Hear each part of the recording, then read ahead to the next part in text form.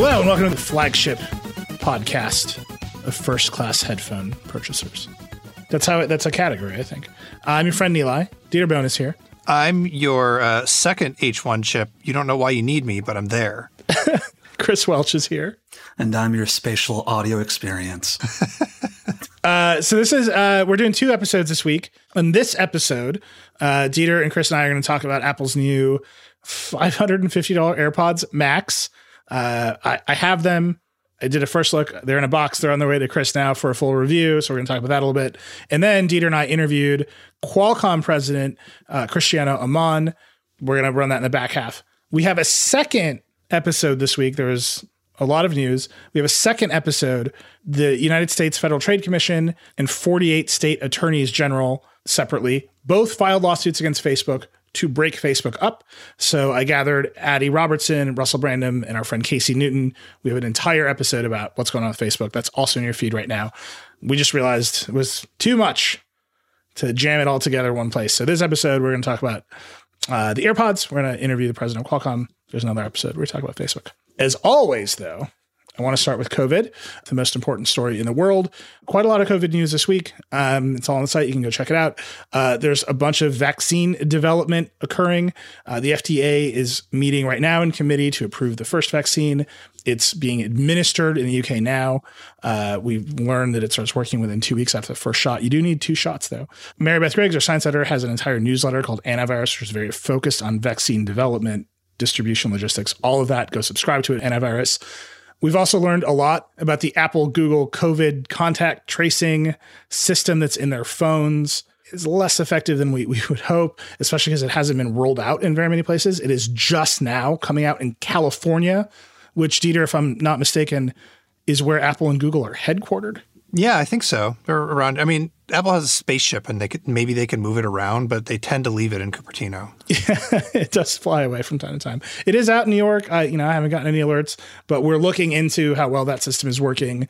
Obviously, as we go into the period of time where the vaccine is more widely available, the need for these programs is up in the air, but they're still important. There's also a lot of Nicole Wetzman's going to have a piece soon on just how well they're working. And one of the reasons they haven't worked so well is because the investment into contact tracing itself has not been so high. So all of that's happening. You can check that out on the site. And lastly, I keep talking about sort of second order effects of the pandemic. We have a great story. The volume of noise pollution in the ocean, like the sound of the ocean, has gone down since the pandemic because travel has been restricted. So second order effects still come in fast and furious as the pandemic continues to surge. As always, that is the most important story in the world. I don't want to ignore it. If you want to, for all of our coverage there, if you want to keep up on vaccines, really encourage you to read Mary Beth's newsletter, Antivirus. Okay, so there's some headphones. Chris, you want to tell us what is going on with these headphones? Yeah, so I forget what day of the week it was that these were announced already, but it doesn't matter. Seemingly out of nowhere, one morning, Apple announced the long-rumored AirPods Max. We had thought they were going to be called the AirPods Studio for a long time, but they went with Max for whatever reason. Just to poke at me. Yeah, so we got the name, and then we got the price, which has largely dominated this entire thing so far about who these headphones were for. And yeah, they're $549, which is far more than their main competitors from Sony and Bose. And so it seems like Apple is pretty confident that they've got something people will want on their hands. So let's put that price in the context, because, I put out the first look today, and it's true. Those are the headphones we always think about. I think we recommend the Sony. I can never get the model name right. I got it wrong in the post even. It is the WH-1000X M4. Yeah. It's just some letters. Rolls off the tongue.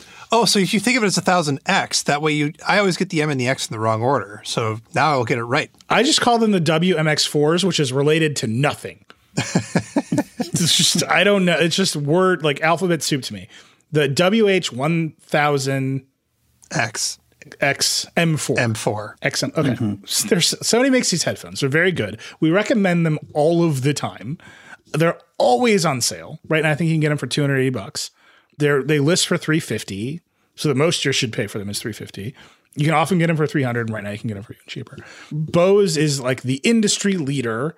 Like they created the noise canceling headphone category. The Quiet Comfort 2s were dominant for years and years and years.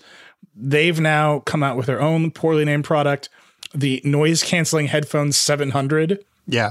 Which rolls right off the tongue. But the important thing about those is they finally came back and like started competing directly with Sony. For a while, Sony seemed to be running away with it. And we were like, Bose, are you going to update your headphones or what? And then they did. And they're good. But I'm just imagining like Greg Joswiak in the naming meeting with the team. And they put up the names of the competitors. And they're like, whatever, AirPods Max. It doesn't even matter. Like, it's like, what are we competing against? Like, pure nonsense. But Bose is obviously there. They're a dominant brand as well. Those both live around $300 to $350. But Chris, there is a class of headphones that is far more expensive. Yeah, you've got like your super audiophile, high-end open back headphones that I don't have around the house very often. I mean, I'm more of a casual toss something in my bag headphone type person, so I don't really want to be tossing $700 or $1,000 set of headphones into my bag. But if you're one of those people who just like tends to lean back at home and listen to your hi-fi DAC and your FLAC library of music, then there's that upper tier of headphones that I think Apple is trying to say these might sound as good as. That's what I'm getting at is like, are we in the right context for the price? Right. I think that we are, but I do want to acknowledge there is a tier of like $800 headphones in the world. So the reason I don't want to just put the AirPods Max in that higher tier is I think of that higher tier, like Chris said, as audiophile. I think of it as a tier where you want to think about the quality of your audio through the entire chain. And if one of the pieces in that chain is whatever codec happens to play over Bluetooth that you don't have 100% control over, you might not want that to be your audiophile headphone. Also, and we actually need to get into this pretty deeply, Apple's doing a lot of stuff to the music in the headphones algorithmically to try and improve the sound beyond just like, spatial audio. You can turn your head and blah, blah, blah, blah. If you're an audiophile, my hunch is that you want to know exactly what's happening to the sound and potentially have control over it. So I am very reticent to say that this thing should be thought of as, like the cinema display or the XDR fancy, whatever we're calling it now, is meant to like, they can compete with $30,000 reference monitors. It's like, I don't know, but it is in an interesting middle zone. I don't know if we should give these headphones the benefit of the doubt of being in that middle zone between true pro and like high-end premium consumer in the same way that we ended up needing to do for the Pro Display XDR. Right. Yeah. Fundamentally, these are still like just wireless headphones that top out at 256 kilobit AAC. So like there's no lossless kind of file that you can play over these. Whereas Sony has LDAC, which is almost CD quality. So if you've got like Amazon HD or if you got Tidal lossless, you can technically play music that's almost CD quality on your wireless headphones, which is kind of cool. And these don't really have any kind of answer to that. It's just the bar is so low. They also just like CDs came out in like 1986. They don't have a headphone jack. Right. So this is another $550 for the headphones. Honestly, when I was writing the first look last night, Nilay Patel, forgot to mention the lack of an audio in on these headphones. And Dieter was like, who are you? Mm-hmm. And I'm just going to say it was very late. But I haven't been in a plane in a long time, so I haven't thought about it. But if you travel in an airplane, all of the high-end headphones have an audio in port, an analog audio in, so you can plug into the back of the seat back and plug into your headphones. The Sonys are, I think, superior because it's a 3.5 millimeter standard one, so a regular cable. Bose has gone with a 2.5 millimeter jack just to make it harder. So like in the grand scheme of things, Apple is offering a $35 3.5 to Lightning plug. And I'm just going to say, is that also different than Bose's weird 2.5 millimeter plug that you're also definitely going to lose? So like maybe in the scheme of things, it's not so bad, but it is $35. It's not in the box.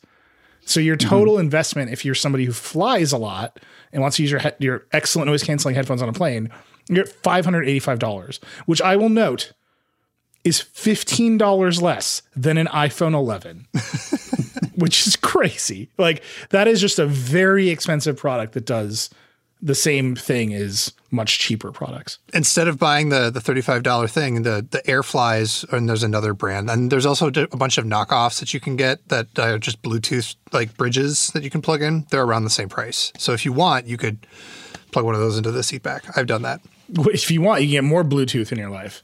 Would you like this cable or would you like some Bluetooth nonsense? It's a real tough one. Yeah, so there's the cable, but like some of these headphones actually support USB-C audio, but Apple has not supported that with this. So you can't plug in like the lightning cable to your USB-C port on your computer and play audio. It's not going to work. So the only way to play wired audio is to get that 3.5 millimeter jack, as far as I understand it. So do we know if the dongle works, 3.5 to Lightning dongle that you can get for the iPhone? I don't think so, because I tried that with the Beats Pro, which is kind of the same situation. That's when this cable first came out, was for the Beats Solo Pro. And I used 2 dongles on each side of an aux cable to see if that would work, and it did not do anything. So I think you really need just the straightforward cable from one to the other to make it work. Incredible. I know we're all over the place, but before we get too far into like what are the features and qualities of these AirPods Max, you just mentioned Beats. I don't know. Just like, can we just take a moment to just feel sad for the Beats team? I don't know. Yeah. I don't think that Apple cares about Beats. I'm just going to say it out loud. We had, our opportunity to, I have them. And so one of the questions I asked was, what about Beats? And like the answer was more or less, Beats is a company.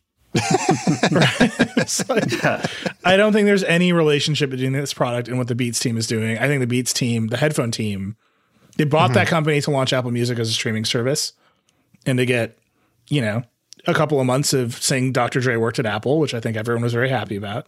And the headphone company was always a thing on the side. And I think it just remains on the side.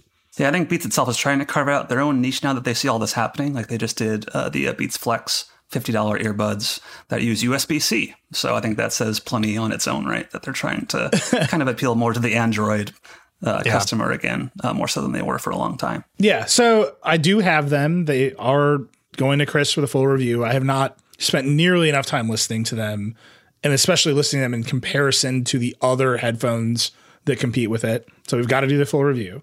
I will say they sound very nice. Big, pleasing, wide soundstage. Very crisp.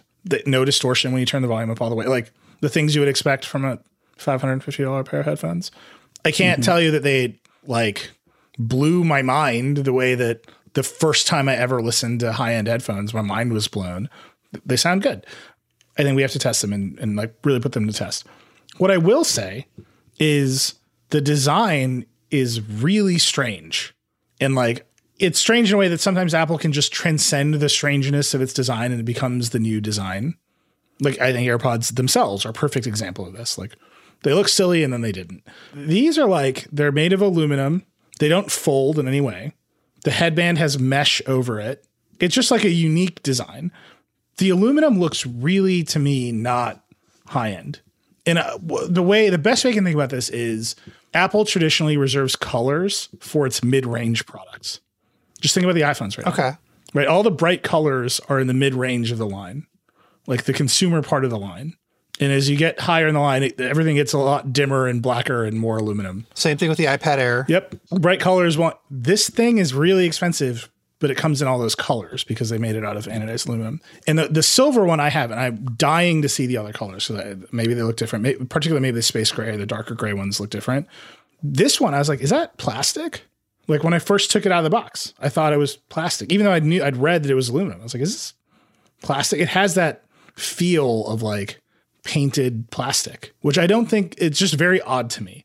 And then the next thing, and Chris, I'm dying when you get them tomorrow, I'm dying to see if you agree. The next thing is like, there's just a lot of slots. I don't know how else to describe it. There's just a lot of cutouts in this shell. And the way that my Sony X15 billion don't have any slots. Like the Sonys are like not as nice. They're like floppier. They're made more, they're more obviously plastic, but they're like, there's only 2 microphone holes in each side of the thing. And like the audio jack, this one is like, there are 9 microphones. There's 9 microphones. So there's just slots all over the place for the microphones.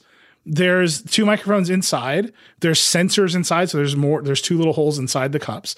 The slots are asymmetrical. So on the left one, there's a short one on the top and a long one. And on the bottom, like there's buttons and knobs. It's like, there's so much stuff going on that you look at it, you're like, there's a long gray antenna line cutting through the bottom of the left side. I've just never seen an Apple product where like they didn't try to hide all the stuff. right? Like the iPhone, like iPhone antenna lines, like we've come to accept them. The iPhone has however many cameras and mics and speakers all over it, but they're like integrated into the thing. And here it's like slots. What you're looking at is slots. So lots of slots and cutouts, but they're also heavy too, right? That seems to be one of the main things people are saying about these is that they're heavy. They're made of metal. Right. The ear cups come out magnetically. They're very comfortable. So I think I have a gigantic head. Just a real thing. I think all like I just got a lot of surface area. Is this a metaphor? No, I just think I have a lot of surface area to spread the weight out over, and I've never noticed it. I don't know. I'm assuming there's like a head size chart at Apple where they're like weight per size. What I have noticed with my Sony is, and with the Bose before them, they get hot, right? Because their padding is just like not breathable. This is made of memory foam. It seems much more breathable. I didn't wear the way I would normally do this. I would go on a 5-hour plane ride to San Francisco, and I'd wear the headphones, and I would tell you exactly what I think of them, because that is the ultimate stress environment for these things. I sat on my couch and listened to some tunes. And I was like, this is great. So again, Chris has a lot of work to do, especially in comparison to the other headphones. I will say that memory foam, and I put it in the first look. I'm wondering, Chris, by the time if they get to you, if it's gone. I pulled these things out of the box, and my room filled with like new car smell. Like, it's called off-gassing. People have tweeted at me. It's like, it is a product of memory foam, but like these things, they put them out right at the end of the year. They just hit the deadline. It seems very obvious that these things got manufactured and slid into a box and then sent over. And like I don't know, I don't usually comment on how a new phone smells. I'm not like, the iPhone smells of rosemary. I'm like, right, it's just but like the memory foam, a byproduct of that. And people have told me AirPods Pro have a slight smell too. So I just look out for it. I'm curious if it lasts through another shipping adventure, Chris. Sure. I do want to talk about spatial audio. You brought that up. Seems strange to me. It supports Atmos if you have an iPhone. Or iPad. Or but if you have a device that moves, because spatial audio requires motion sensing in the device itself. Do you know what device does not have a motion sensor in the iOS ecosystem? The Apple TV. Yeah. So I don't think that you can listen to Atmos audio with your $550 Apple headphones if you're watching a movie on your Apple TV. I don't know. Got it. I don't. That seems completely upside down to me. But you'll get it on your plane when you're watching it on your iPhone 12 mini. Yeah, it is pretty cool. I mean, I've watched a few things here and there with my AirPods Pro, and I imagine it's more intense and much better on the AirPods Max than it is on those, since they're actually over your ears and they fully cover everything, and they've just got much bigger drivers. And so I think it's going to be better there, but it's kind of like a neat trick that like Sony and Bose can't really match. I mean, Sony has 3D audio for some music, but it's not nearly the same thing. Whereas here you can open up, I think there are a few apps that support it already. I think Disney Plus might support it. I think HBO Max does for sure. And so you can just watch movies and it sounds like a surround sound. Not quite as good as like a, super hi-fi, a 7.1 system. But like for headphones and earbuds, it's pretty amazing. And I've really enjoyed it on the AirPods Pro, the buds. The names now are very confusing, so we have to be very careful. I called them the AirPods Pro Max in a tweet, and then I poked that dragon. Can't do that. One more thing I want to know about is the digital crown. If you asked me, is that a good way to control headphones? I would think that it would kind of suck, because it'd be like this little knob you got to reach up and twist and push. And like, I would much rather have really big, I don't know, gross is the word I think of, like gross movement, large movement controls, like a big dial, like on the Surface things, or a giant touchpad that I could just like, without having to be fiddly, just swipe up for the volume or swipe ahead, or just slap my hand on it to, do the, listen to the person on the plane or whatever. So is that little digital crown thing fiddly, or is it fine? It's fine. So it's a lot bigger than the one on the Apple Watch. Right. Okay. So you expected they would just reuse the parts. I don't know why I expected Apple to be like 1980s GM and just like parts bin that. No, it's a different digital crown. So it's bigger. There's a button next to it. The button is the noise cancellation mode. So you get in transparency or noise cancellation. Okay. And then the crown, if you push it, it's play, pause. And if you hold it down, it's Siri. And then you rotate it. Here's the thing that caught up to me that I just wasn't expecting. It is you move your finger forward to turn the volume up, which means you are turning the wheel counterclockwise. Oh, I can't.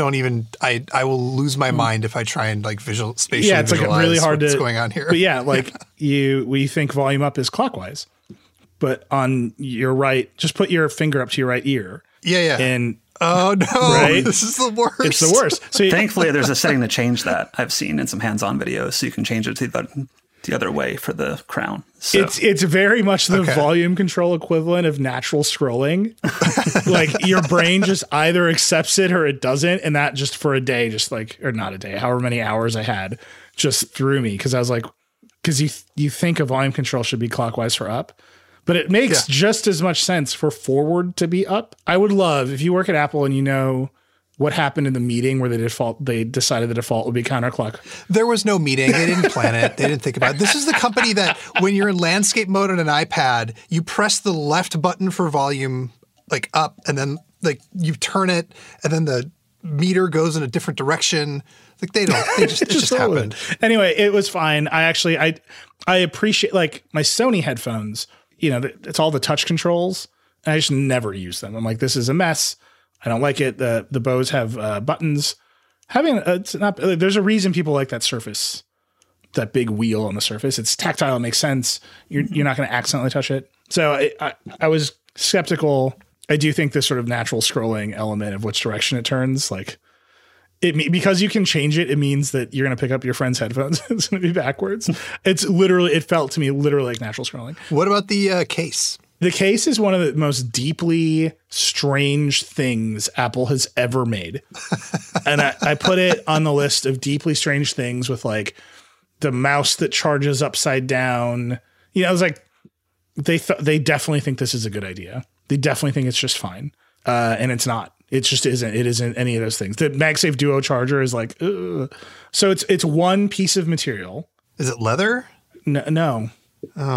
Maybe it is, but it feels like vinyl to me. Okay. So it's obviously like one piece of material they cut out and then they like origamied it into a case. Mm-hmm. I do think it's cool that it looks like a purse when you put it in there, the handle of the headphones, like it's a very rigid band. That's clever. I think it's like fun. I do wish it folded down to just a little bit smaller, the way you can like tuck a headphone in on other headphones. So might be more likely to fit in a bag pocket. Yes, what you're saying is I wish it was useful. Right? It's like ugly and not useful. Well, I keep saying it's origami because it has to attach to itself, right? To stay in that shape because it's one piece. And so you can just see all of the like glue seams like on the inside where like the pieces are glued together. The middle comes through the back and that's folded over on the back and glued in place. And it's just like, $550. Like where's my cool hard case? Yeah, I think the backlash to this has been pretty widespread. So I think like within a few weeks, you're going to see Apple start to sell like third-party cases from its friends at the Apple Store. They'll probably cost $100. And one of the challenges here is the case contains some magnets that when you put it in the case, it actually puts the thing immediately into low power mode, which if you don't have the because there's no power button. There's no power button on these headphones. And it takes them a while to shift into low power mode on their own. You can't just manually turn it off?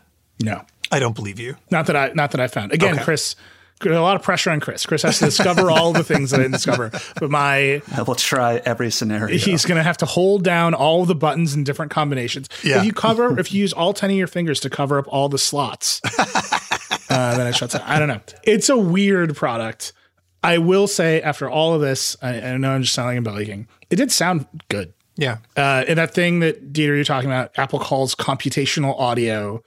We just have to test it and see, especially against the other ones. But when Apple talks about computational photography, what they're talking about is overcoming the limits of a tiny sensor and a tiny lens at capture to get more data and to make a more realistic image.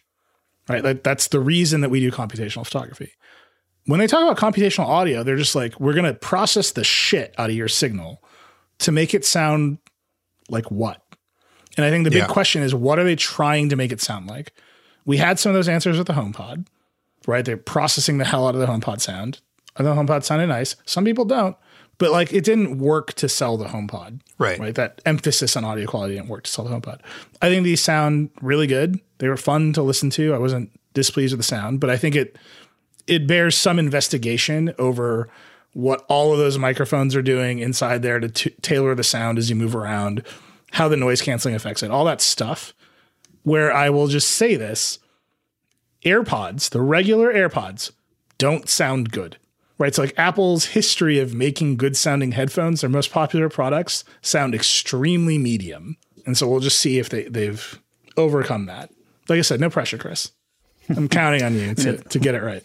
Yeah, it seems like people are buying these despite the price shock. The current shipping estimate is 12 to 14 weeks. So wow. They've got a backlog. It is. I mean, you think they rushed them out for the holidays, but then they only made like 10. It's possible, yeah. We'll see. But yeah, it's fun to like.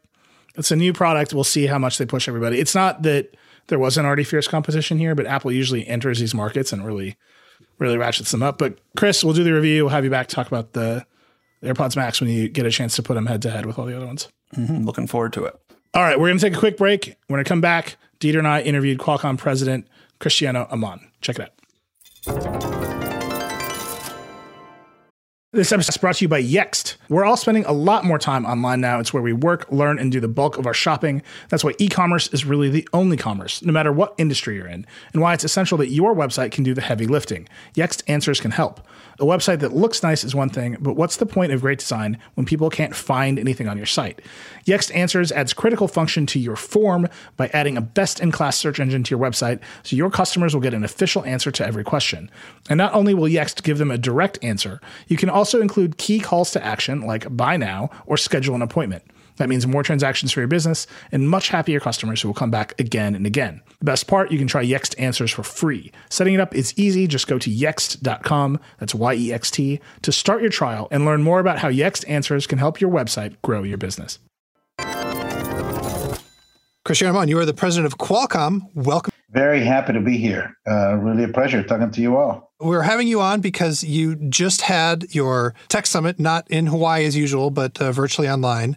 And you announced a new flagship processor, the Snapdragon 888. We covered it at a high level last week, but we wanted you to come on and actually tell us about it at a much deeper level. So what's the story with this new processor? Well, it is the latest, I think, premium platform for Qualcomm.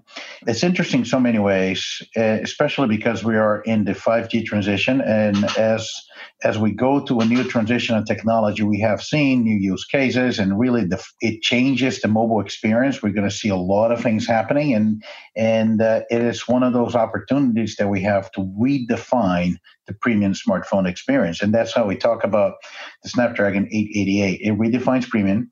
It is also the first instance that we, in the premium tier, we integrated the modem and a premium modem into a single chip. And it is really delivering the next evolution, really, of 5G connectivity with a lot of advancements in graphics, in camera, and machine learning, and many other features. And you know, as I want to go deeper, I want to just start focusing on the connectivity alone. It breaks new records and speeds with taking 5G connectivity to 7.5 gigabit per second. But there's something we talk about at the new X60 modem, which is going to become extremely important, especially in markets like North America, but not only here, across the world, as it will allow the existing spectrum holdings of the carriers that have accumulated spectrum for years across 3G and 4G to more than an icon deliver real 5G performance as they started to aggregate those spectrums into wider channels with the speeds and capacity of 5G. So a lot of good things coming, and happy to go even deeper. I see you're wearing a 5G is real shirt there. That's Yes. great. It's black. We have our email shirt. You have your 5G shirt. It's perfect. So I know you're enabling sub-6 carrier aggregation. Could you just talk, what do you think the state of 5G is here specifically in the US? I'm not sure if you're aware, but Nilay and I neither one of us have had great 5G experiences so far based on where we happen to live. And I'm just wondering, how long is the road going to be to 5G feeling like the default that LTE does today? I think that 2020 was really the year the 5G gets to scale.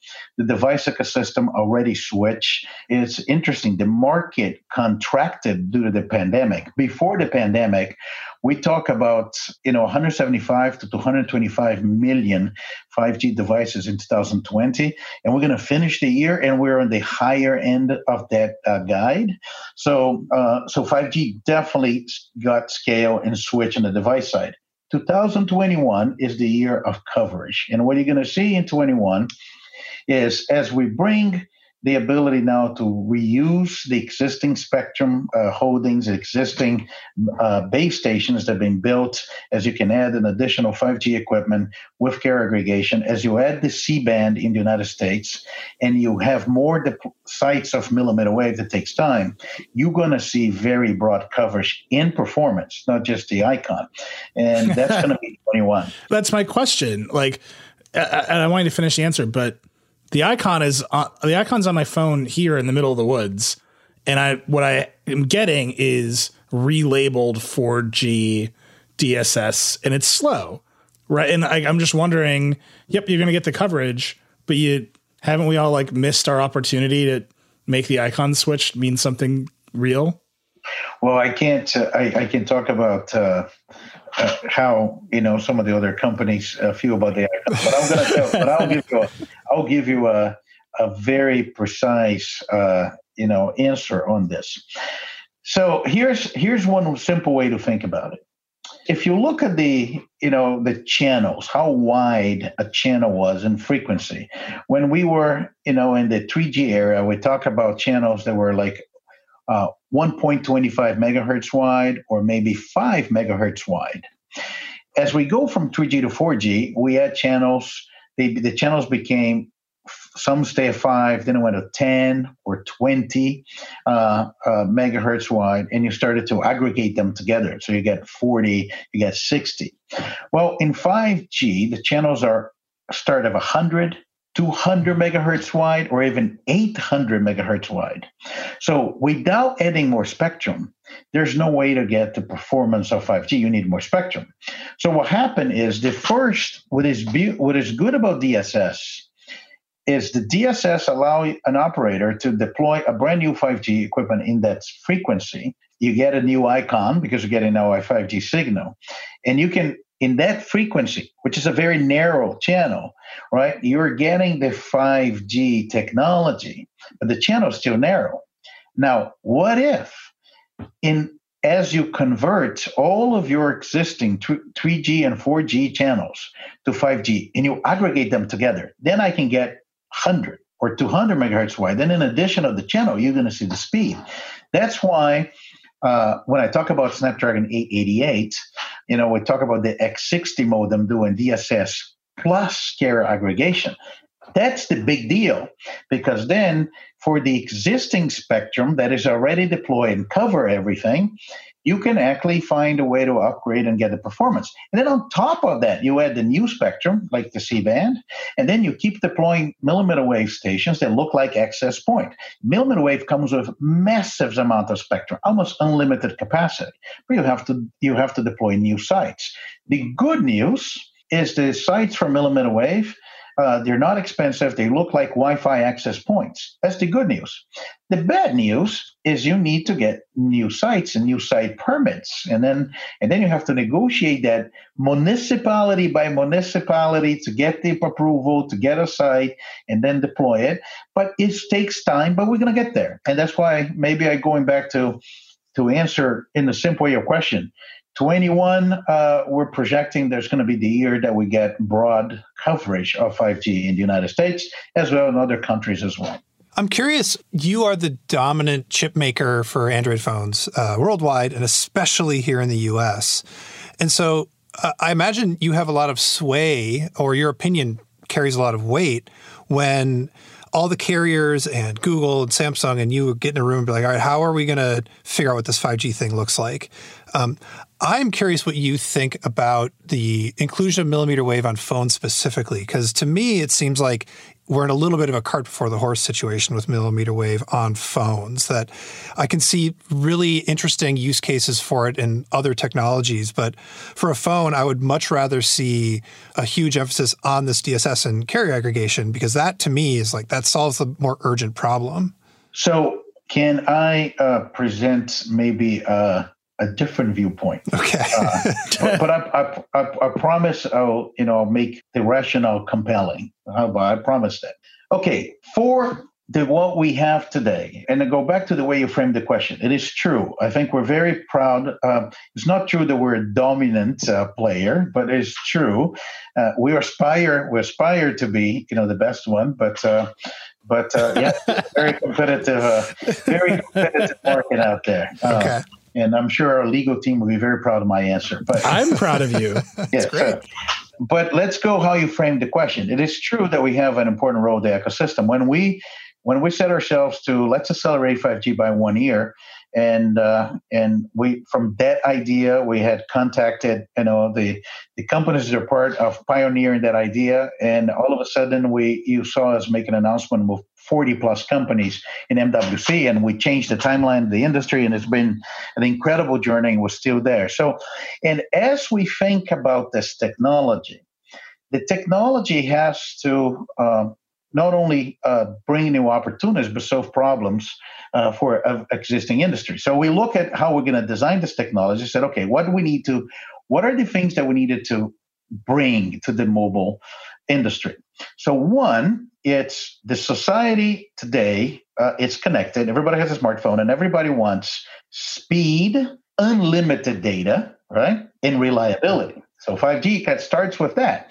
And it is about unlimited data and capacity. Think about when people, before the pandemic, people still go to sports events and concerts and like try to upload something on Instagram. It was congested. You needed to make that go away. You're going to be connected with the cloud. So 5G comes to solve that, so that in a way, everything you do today is better. You already consume video in your smartphone. You stream video in your smartphone.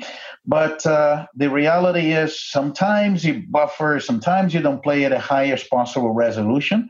But if it's music, you're there, right? Music, no matter where you are, it's fine. Well, 5G with the higher speed performance is going to make video at a higher resolution, 4K video, 95% of the time you're going to get a higher resolution, and you're going to do that in the other direction. When we announced Snapdragon 888, and I go back to about redefining premium, we put 120 frames per second autofocus camera. We're going to make everyone a broadcaster. That's our goal, right? But there are other things that are going to come, and you cannot get those other things without millimeter wave. And I'll give an example. One of the still thinking consumer, one of the things that users, look at their phone in its communication, they also use it for entertainment. And as you have millimeter wave bandwidth and low latency and speed, you can play mainstream gamings on your mobile device. So we're going to make every smartphone a kind of a Nintendo Switch type device when you think about it. And from a developer, you're going to have to develop a mainstream game. It goes into the cloud, and it doesn't matter. So almost in the way that we kind of said, maybe the next console is the last console, right? So millimeter wave is required to change the gaming industry. Millimeter wave is also required for a completely different experience when you think about interaction with other people and collaboration. One question I have about 5G in general and Qualcomm's role in deploying it, and that's why I was laughing when you said we're not dominant. Qualcomm developed a lot of the standards, right? I mean, you have a massive patent portfolio around the 5G modem. You have a massive amount of research and development. There's a reason you have all the patents, because you invented a lot of things. But as you think about your modem business, the 5G business, do you see competition for 5G modems emerging? Do you have a great direct competitor for 5G equipment? Yes, we look. We always had competition, and today the nature of the competition changes, right? You have, for example, I have competitors in China, which are kind of more focused towards the China domestic market, more focused towards the mid and the low tier. We have been more focused on the technology innovation, the high and the premium tier. We have customers that have their own modem, and we have been successful in that relationship, and it's been a very balanced relationship. As the markets that require the latest technology, our modems are the preferred platform. And I feel that we always going to have competitors in the space. It's a very competitive landscape. But what separates Qualcomm from all the other companies, and I say that sometimes, people have a hard time defining what we are. Are we a semiconductor company? Are we a licensing company? We're really, a technology and a system engineering type company. We create standards. We're not like an implementer of standards. And I think as that ability to continue driving the modem roadmap, which it changes every time as you bring new technology, is what allow us to be highly differentiated and ahead of everybody else. And the proof, there is not a single modem technology all the way back to 3G that we're not the first. And I think that's kind of the track record we have.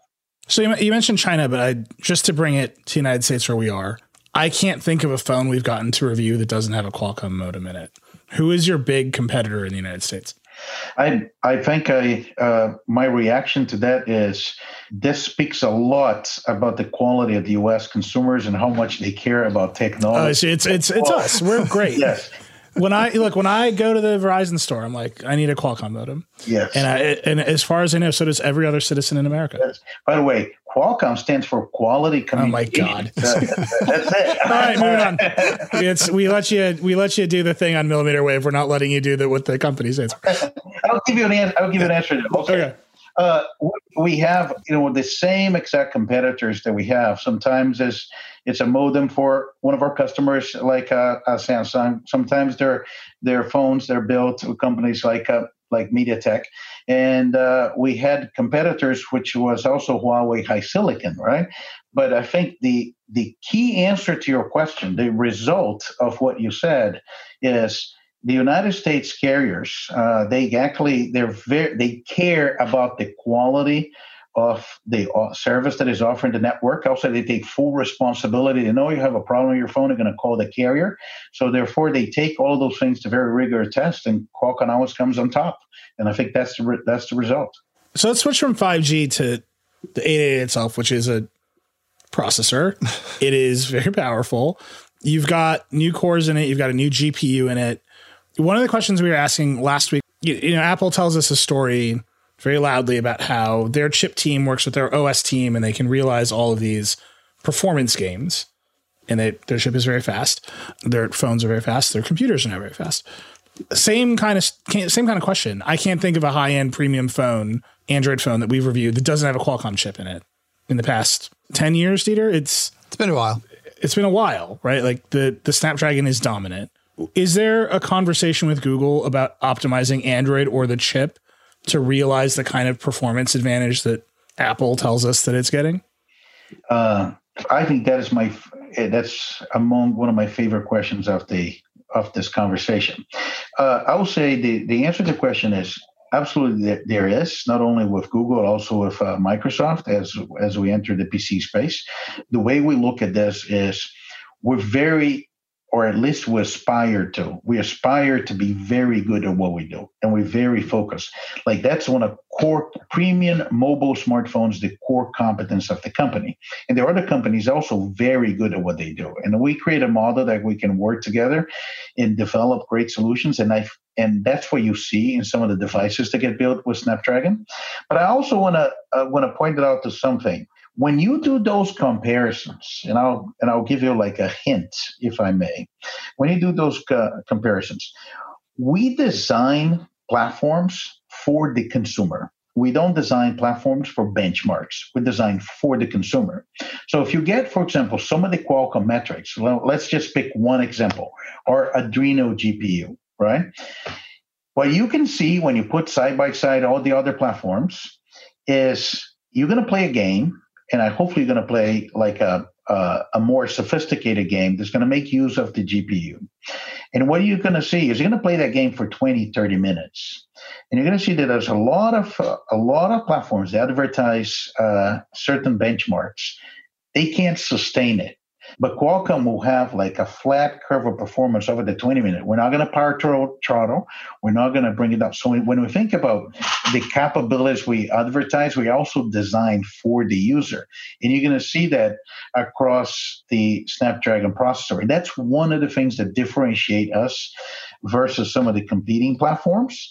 And we do get the benefit of kind of working with our partners, whether it's an OEM or Google or Microsoft for the PC, really thinking about what would the user experience at the end. But let me push you on that. You said you work with Google to optimize for Android, and you work with Microsoft to optimize for Windows.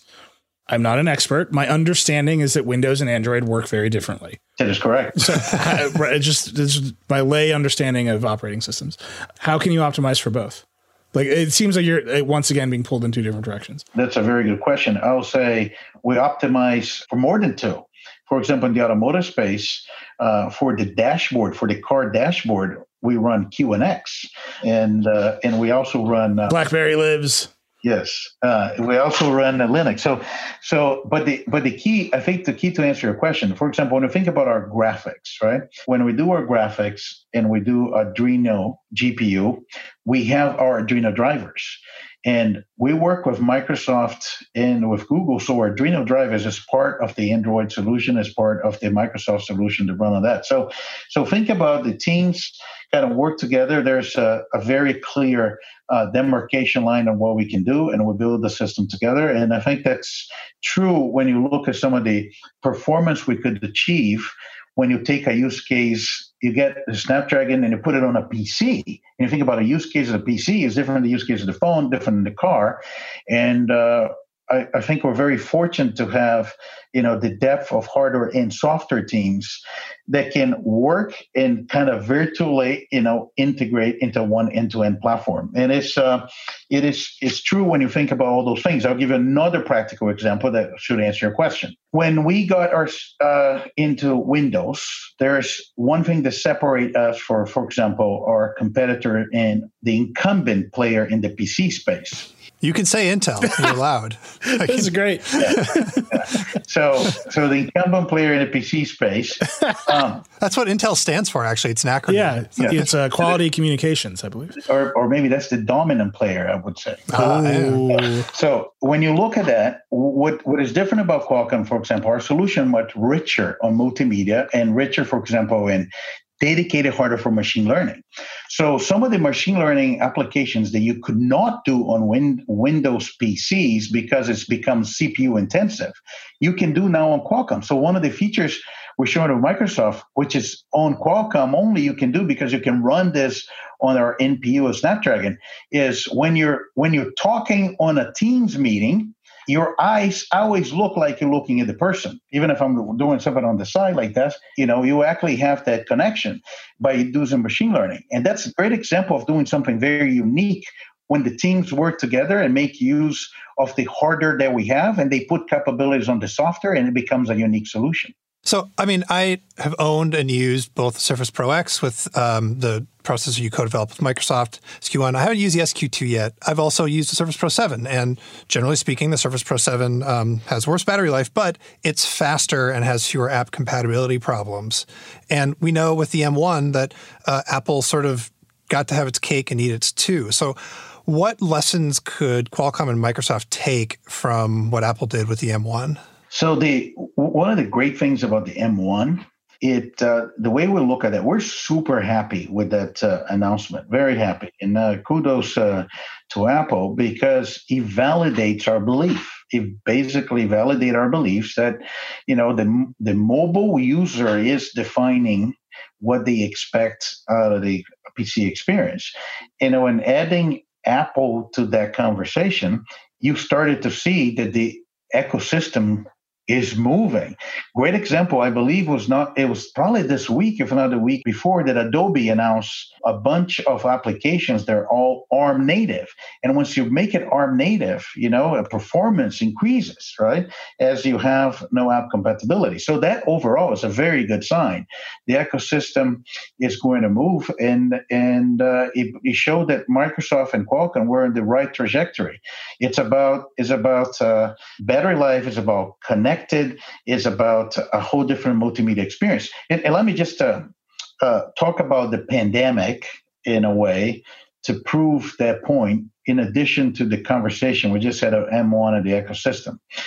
PCs change dramatically in the requirements, how we think about PCs. I think PCs are in the process of being redesigned. And we're seeing that activity we have of our customers because of the pandemic. First of all, the CIO now has an opinion about your home computer because it's the process of the enterprise transformation of your home. The second thing that we see is camera, really important. This is what we're doing right now. Hopefully you like what you see. We're using the Snapdragon camera on my Surface X. But the camera becomes really important for the PC use case. Then you work, you want to take a break, entertainment. Whether you want to watch, things, when you want to run, you can run some of the mobile apps, or on top of this, you have to deal with connectivity. And as an extension of the enterprise, you need to be always connected. All of those things accelerated. Even simple things about multimedia and audio, how, I see you with a headset and, microphone becomes important. So all of those things are part of this redefinition. And I think that's a lesson learned for everybody about how we should think about those devices as the use cases are changing really fast. When you talk about over the past 10 years, when the, when executives from the dominant chipmaker come on the show, we always ask them about Moore's Law because that's their thing. So that was their guy, Moore. And they've run into it. But if you look over the past 10 years, we've gone from 10 nanometers to 7 to now 5. It doesn't. Do you see that? I mean, obviously, a lot of other work happened and a lot of other improvements happened. And there was a market and there was demand. And the chips got more sophisticated across a number of axes. But one of the major ones was process transitions that happened on a cadence and had very dramatic impact. Do you see that sequence of process transitions happening across the next 10 years? It continues. I'll agree with you that there is many vectors of change, and some is process technology, some is design technology, some are kind of new innovation in standards or architecture, and there's no question that the rate of change and performance improvement on mobile SoCs have been probably the highest in the industry. And specific to your question is, I expect that to continue. Like we were getting to the end of lithography, and then EUV came in. We're one of the pioneers with, EUV light-based chipset. What does EUV stand for? It's enhanced ultraviolet, if I'm not mistaken. I think so.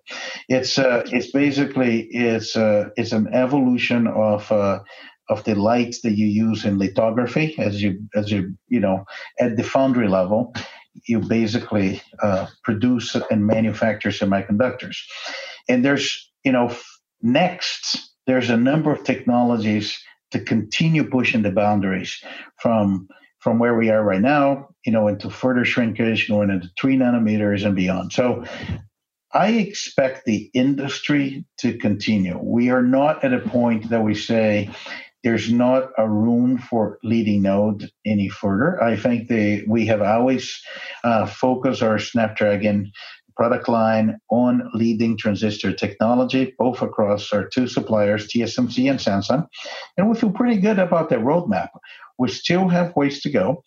And eventually, we shouldn't be talking anymore about just one transistor technology. As some of those smartphones have even more things going into it, you have a multitude of transistor technology. I'm just thinking about now when we look at the whole chipset that we provide with Snapdragon, including our RF front end with our modem to antenna strategy, we have a multitude of components, all with different process technology. And I think the industry is still very vibrant, and we feel good about it.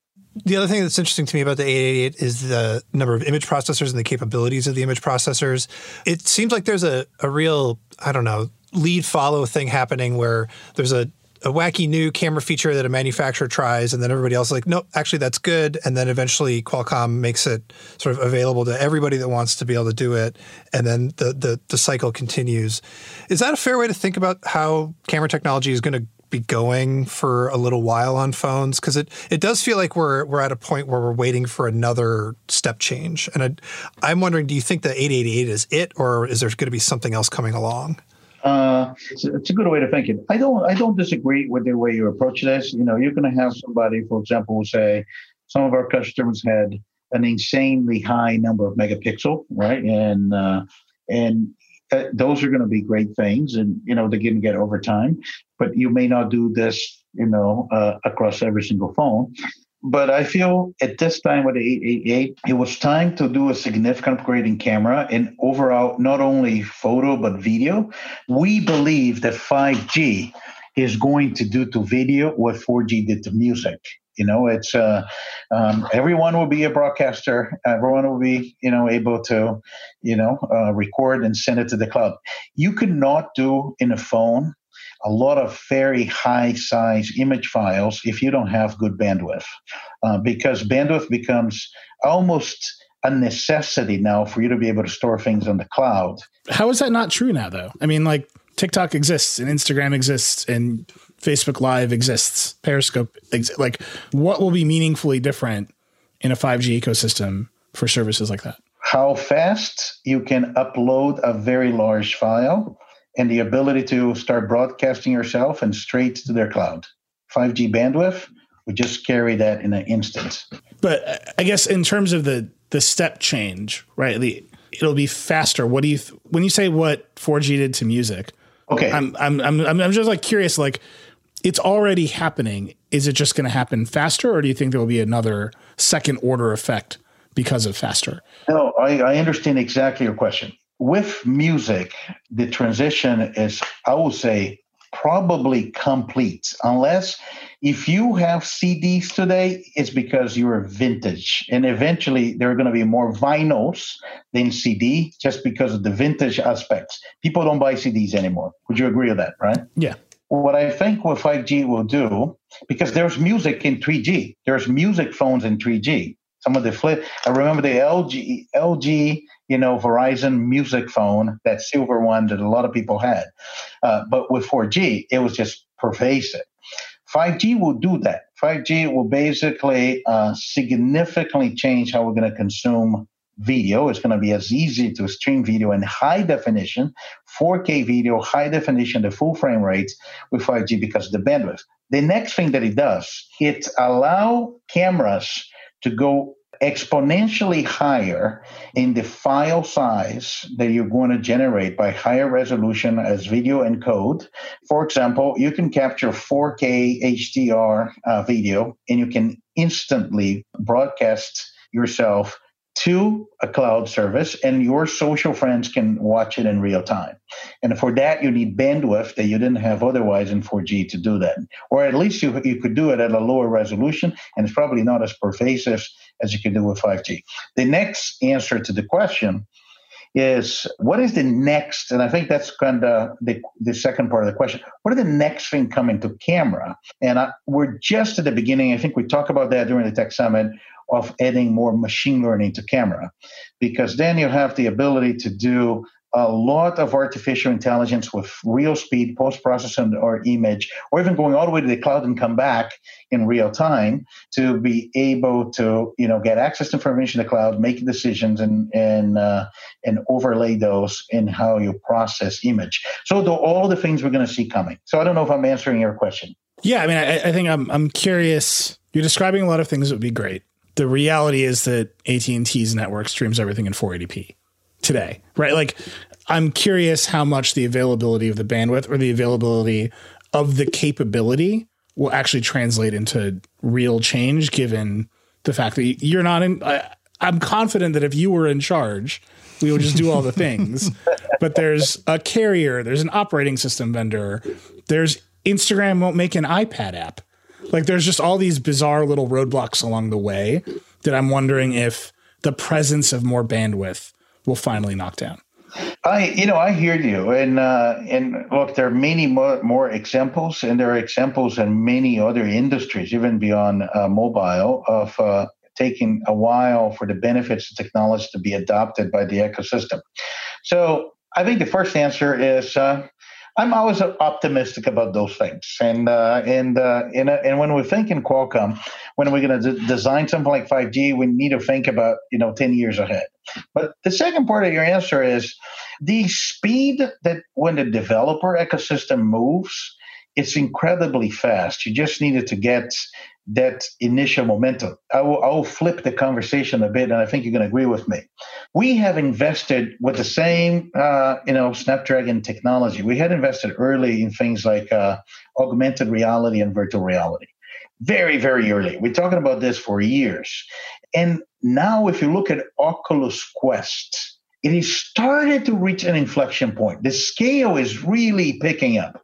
And you've started to get into a meaningful conversation. It's not like a handful of people using it.